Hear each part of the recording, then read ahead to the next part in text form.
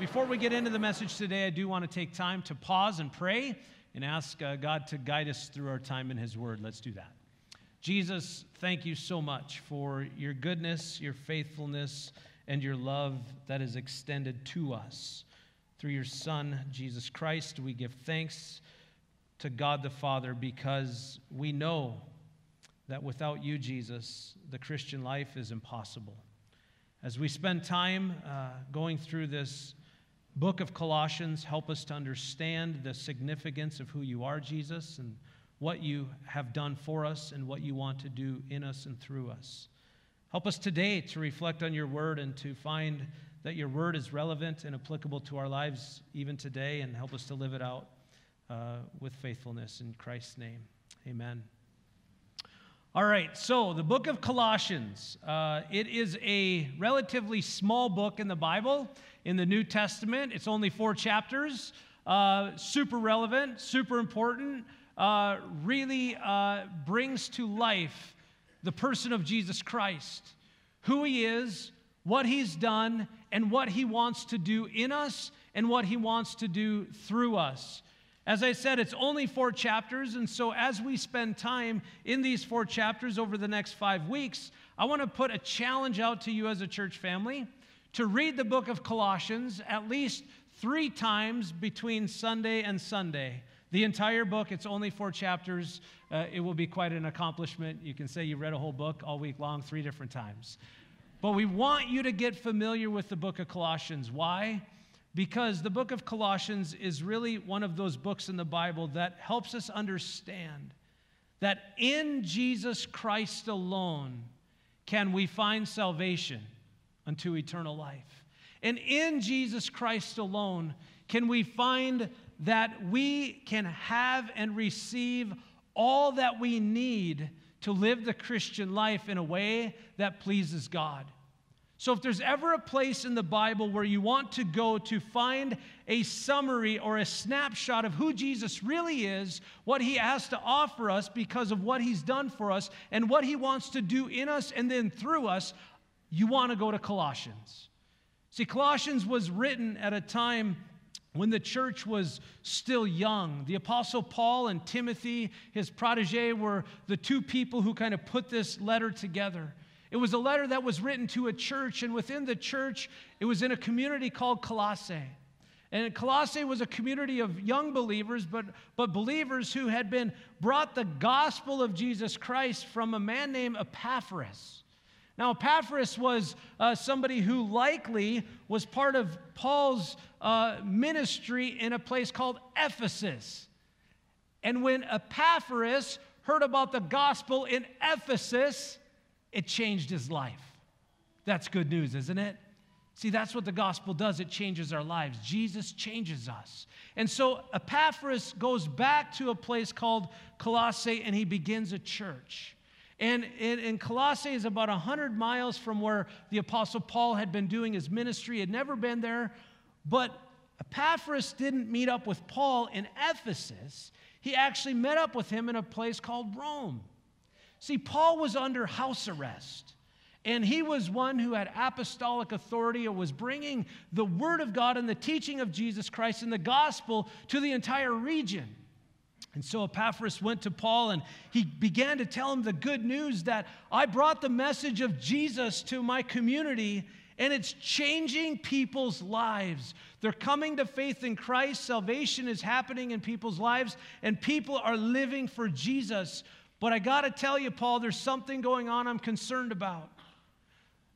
The Jewish people and also the Greek philosophers and those who maybe were the earlier developers of what we know as Gnosticism were beginning to infiltrate the church and bring a message to the Christian believers saying that Jesus is really important. We understand that.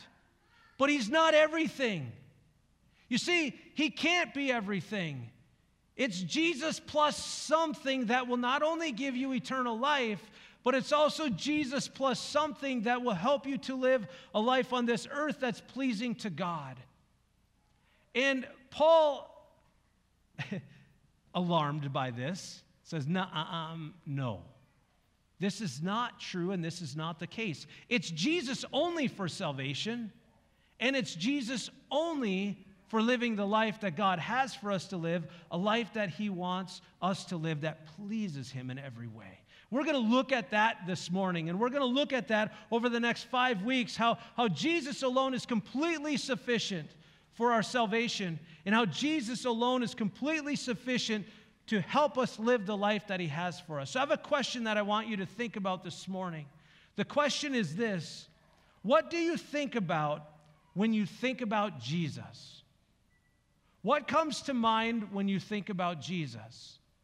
How we answer this question is absolutely critical to the Christian life. If we don't understand Jesus for who He really is and what He's really done and what He really wants to do in us and through us, then we can never really live the life that God has for us to live. See, the Apostle Paul pens this letter from prison. One of the things that tells me is that Paul didn't allow his circumstances to hinder the work of God in his life and the advancement of the gospel in this world. I want you to consider maybe how you see yourself in light of the greater kingdom of God. Are you considering the fact that Jesus is enough for your salvation and that Jesus is enough to help you live the life that God has for you to live? And that nothing that we should add to or take away from that message will get in the way of advancing the gospel and bringing other people into the kingdom, but also giving us the opportunity to live a life that is completely pleasing to God in every way. See, that's what I want us to focus our attention on this morning. That Jesus Christ alone, completely sufficient for salvation and for living the Christian life, is all we need. He alone is it. See, the Gnostics believed that you had to have some special knowledge in order to receive salvation. And that in order to receive this special knowledge, you needed to be invited into the special knowledge or spiritual world. They also believed that all matter was evil, and so the teaching of Jesus Christ as fully God and fully man didn't sit well with them, because they said, no way can God be a part of humanity, because all of matter is evil and only spiritual things are good. We then had the Jews who kept saying, Jesus is good and all, and you should live by the Holy Scriptures, but let's make sure we honor the Sabbath and keep it holy. Let's make sure that we add to our lives the certain foods that we're not going to eat, and let's make sure that we also add into our lives circumcision. Paul says, no, it isn't about that. I want you to consider today all of the add-ons in your life that you are thinking are requirements for you to be saved and to live the life that God has for you. One of the things that we are plagued with in our culture and our society today is this idea that good works actually does something for us.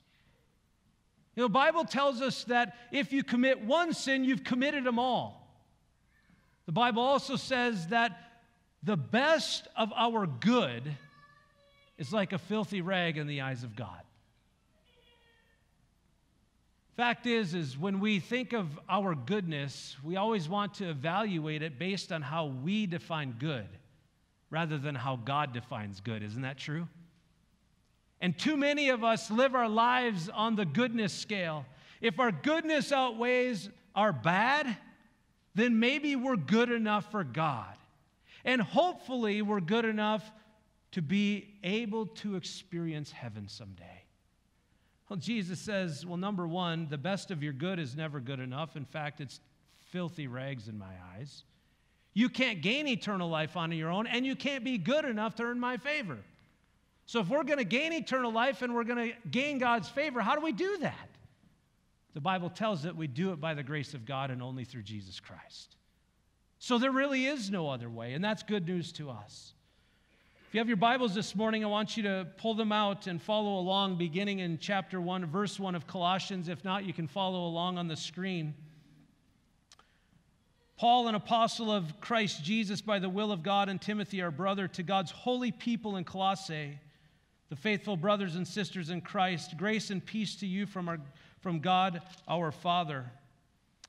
We always thank God, the Father of our Lord Jesus Christ, when we pray for you, because we have heard of your faith in Christ Jesus and of the love you have for all of God's people. The faith and love that spring from the hope stored up for you in heaven, and about which you have already heard in the true message of the gospel that has come to you. In the same way, the gospel is bearing fruit and growing throughout the whole world, just as it was doing among you since the day that you heard it and truly understood God's grace. You learned from Epaphras, our dear fellow servant, who is a faithful minister of Christ on our behalf, and who also told us of your love in the Spirit. For this reason, since the day we heard about you, we have not stopped praying for you. We continually ask God to fill you with the knowledge of His will through all the wisdom and understanding that the Spirit gives, so that you may live a life worthy of the Lord and please Him in every way, bearing fruit in every good work, growing in the knowledge of God, being strengthened with all the power according to His glorious might, so that you might have great endurance and patience, and giving joyful thanks to the Father, who has qualified you to share in the inheritance of His holy people in the kingdom of light. For He has rescued us from the dominion of darkness and brought us into the kingdom of the Son He loves, in whom we have redemption, the forgiveness of sins. Paul begins this letter to the church by identifying that if you belong to Jesus, you are no longer a person who belongs to the kingdom of darkness, for you now belong to the kingdom of light.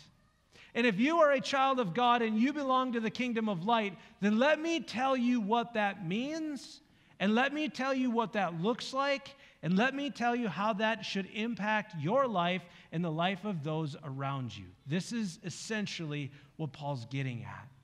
So we're going to go through this, and we're going to just kind of extract from the Scriptures some encouragement for us as God's people here now and today. See, Paul begins this whole section by giving thanks. He gave thanks for the way that the gospel of Jesus Christ changed the life of people. And that's the first thing that I want to point out, that the gospel of Jesus Christ changes everything. It changes everything about us from the inside out. And so Paul goes on and he says that we give thanks to God the Father of our Lord Jesus Christ when we pray for you, because we have heard of your faith in Christ Jesus and of the love you have for all of God's people. The faith and love that spring up from the hope stored up for you in heaven, and about which you have already heard in the true message of the gospel. Two things that are important to be mindful of here. Number one, the way the gospel changes you when you respond to Jesus is that it changes how you love God, and it changes how you love others.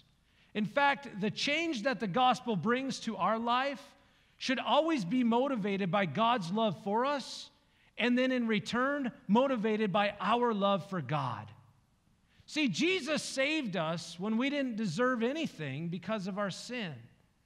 Yet He was motivated by love for us, and God sent His Son, Jesus Christ, to die for us and to take our place so that eternal condemnation wouldn't be our eternal destiny, but heaven could be our home. See, Jesus says that when the gospel changes you, it changes the way you view God. It changes the way you view others. It changes the vertical and horizontal relationships of our lives. It puts our focus on loving God and loving others through a motivation that God's love is upon us and is now living through us. The second thing we see is that Paul says here, he says, not only has it changed your love for one another and for God and for God's people, but the faith and love that you have spring up from the hope stored up for you in heaven. You see, when the gospel changes us, we begin to understand that as children of the kingdom of light, earth is no longer our home, heaven is. And when we live with the orientation of our lives focused on heaven and the things of heaven, we begin to understand that the things on earth really aren't that important anymore.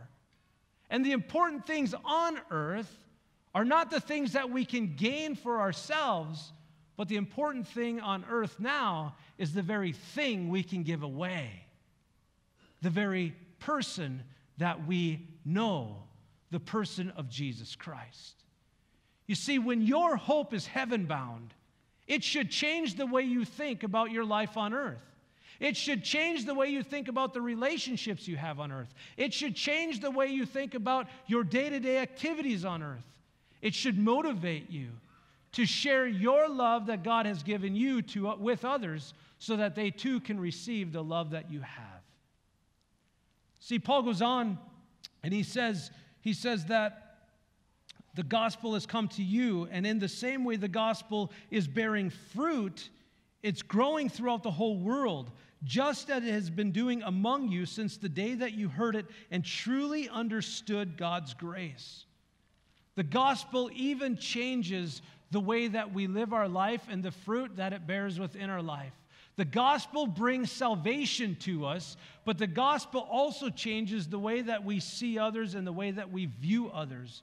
The gospel is something that comes to us and it bears fruit not only for salvation, but for living the Christian life. And get this, the gospel can penetrate all cultures, all colors, all languages. The gospel has no barriers. It should go, and it is intended to go everywhere. But the gospel changes your life not by your doing, but by God's doing. Here Paul says that we thank God that the gospel is changing people by God's grace. See, one of the things we need to understand about God's grace and our sin is that we are dead in our sin. And until you understand the depths of the depravity of your life because of your sin, you'll never fully understand the goodness of God and the grace that He wants to extend to us. And when you receive that grace, that unmerited favor, that undeserving favor that God has given us through His love, through His Son, until we get that, we likely won't share that. See, because if God's grace is sufficient for you, and it's something only for you to hold on to, but not for you to share, it's not likely it's changed you. When God's grace changes you, it's going to change the way you see others, and it's going to cause you to be motivated to want others to experience the grace of God as well. And this is what Paul is giving thanks for. He's giving thanks that the message of Jesus is going out throughout the whole world, and it's changing people's lives. Has the gospel changed your life?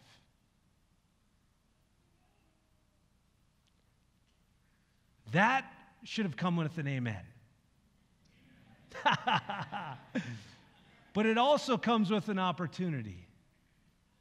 Because if it hasn't changed your life, it still can. I want you to know that Jesus Christ came to live the life that you couldn't live. He died the death that you deserved to die so that you could gain a righteousness you could never gain on your own. That's the gospel, God's love for you. If you haven't been changed by the gospel, I hope today God's calling you and you'll say yes to Jesus. See, the second thing that Paul goes on to do here is he helps us understand the importance of prayer and how prayer makes all the difference in the world. Paul shifts from giving thanks about how the gospel's changing people to elevating. Number one, he's telling us he's praying for the Christians in Colossae, but also I think he's given an outline for what our prayers for Christians should look like. And so for this reason, for what reason? Since the gospel has changed your life, for this reason, since the day that we heard about you, we've not stopped praying for you. We continually ask God to fill you with the knowledge of His will through all wisdom and understanding that the Spirit gives, so that you may live a life worthy of the Lord and please Him in every way. See, Paul's shift now is from you've heard the gospel, you've been changed by the gospel, now I want you to grow up in Jesus. Now I want you to live the life that God has for you to live. Now I want you to understand all that God has in store for you as a child of the kingdom of light comes and is able to be attained by the power of God in you. Notice Paul didn't turn his prayers and position them for the people who are now believers in Jesus to sound something like this. God, thank you so much that now these people are saved. I want to pray that they will have great health, that they will have great wealth, and that they will prosper in everything in life. Doesn't sound bad, right? And here in America, we love that, don't we? We want to be wealthy, we want to be healthy, and we want to prosper in everything. But that wasn't Paul's prayer for these people, and I don't believe it's God's prayer for us either. There's nothing wrong with health, there's nothing wrong with wealth, and there's nothing wrong with prosperity. You need to hear that. Pray for it, it's okay. But notice the focus of Paul's prayer. He prays for wisdom. He prays for understanding. He prays for knowledge of the will of God so that, ready? So that you can live the life worthy of the Lord and please Him in every way. See, God doesn't want us to please Him in some areas of our life. God wants us to please Him in every area of our life. And that is attainable by the power of God at work in us. Paul's praying for that, and we need to pray for that for one another. Let me ask you, who prayed you into the kingdom of God? Somebody prayed you into the kingdom of God. Whether you know it or not, people prayed you into the kingdom of God. Let me ask another question. Who are you praying into the kingdom? Who is on your prayer list? Who are you praying for that the gospel would change their life? Who are you also praying for that not only once the gospel changes their life, that they'll grow up in Christ? For many of us who are middle-aged and younger, we've had parents and grandparents who have been praying for us for a long time. For those of you who are a little bit older, thank you. Yeah, I just called you old. I'll just get it out there, okay? Thank you. Thank you for praying. Thank you for praying for your kids. Thank you for praying for your children. Thank you for praying for your neighbors in your neighborhood. Thank you for praying for the kids in the church that they would know Jesus and then become like Him. This is important. Paul goes on and he kind of gives us a whole list of things that we could pray for that would change people's lives. He goes on and he says that we're to pray that there would be fruit in every good work. That we are to pray that we would grow in the knowledge of God, that we would be strengthened with all the power according to His glorious might, so that we might have great endurance and patience in the faith. He says that we should pray so that we become people who are joyful and live our lives with thanksgiving in our hearts. You see, when the gospel changes you and we pray for maturity to become like Jesus in every way, one of the realities is the gospel changes our relationships, the gospel changes our minds, the gospel changes our heart, the gospel causes us to be people who think differently, who talk differently, who try to mend broken relationships. It causes us to have a new attitude, to live our lives with open hands and generosity towards others. It causes us to be joy-filled people who are thankful. It also causes us to be people who find that living the life that Jesus has for us is a life of contentment, and we need nothing more. That's good news, isn't it? See, here's the thing. When we begin to live the life that God has for us and we begin to pray to live the life that God wants us to live, God begins the work of changing us and transforming us and shaping us into the image of His Son. And that should reflect through the way that we live our life in all areas of our life. If you've been changed by the gospel, then you should be a different person. You should be different than when you were a child of the kingdom of darkness. Because when you're a child of the kingdom of light, we're no longer the same person. We've been changed by Jesus Christ. You know, it's interesting. One of the things that Christians should have is joy in their heart. And let me tell you, if you have the joy of the Lord in your heart, then you should act like it. I was reading an article, or we were sharing about worship leaders and also just people who are up front as Christian leaders. And the statement that I read or was told went something like this: For some people, if they have the joy of the Lord in their heart, they need to tell their face. Isn't that true? May I also say, if you have the joy of the Lord in your heart, then you should live like it. And if you're a grumpy Christian, can I just say, knock it off? There's no room in this world for grumpy Christians. You're not helping God at all, or anybody else in your world for that matter. If the joy of the Lord's in your heart, then live like it. Amen? Amen. That's an amen. Now, we got to wrap this up. But I still have one more important point to make, and it's this: Jesus alone qualifies you. Listen to this. As the gospel's changed us and we become maturing in Christ, one of the things that Paul is now going to remind us is how important Jesus is to this life. We are to give thanks to the Father who has qualified you to share in the inheritance of his holy people in the kingdom of light. For he has rescued us from the dominion of darkness and brought us into the kingdom of the Son he loves, in whom we have redemption, the forgiveness of sins. Heaven will never be your home without Jesus Christ in your life, period. The inheritance that you gain by saying yes to Jesus and him forgiving your sin and you following him is one of eternal value. It's now placed you as a child of the kingdom of light.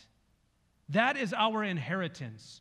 We've not only inherited eternal life, but we've inherited the Holy Spirit of the living God who is in us and who wants to live through us.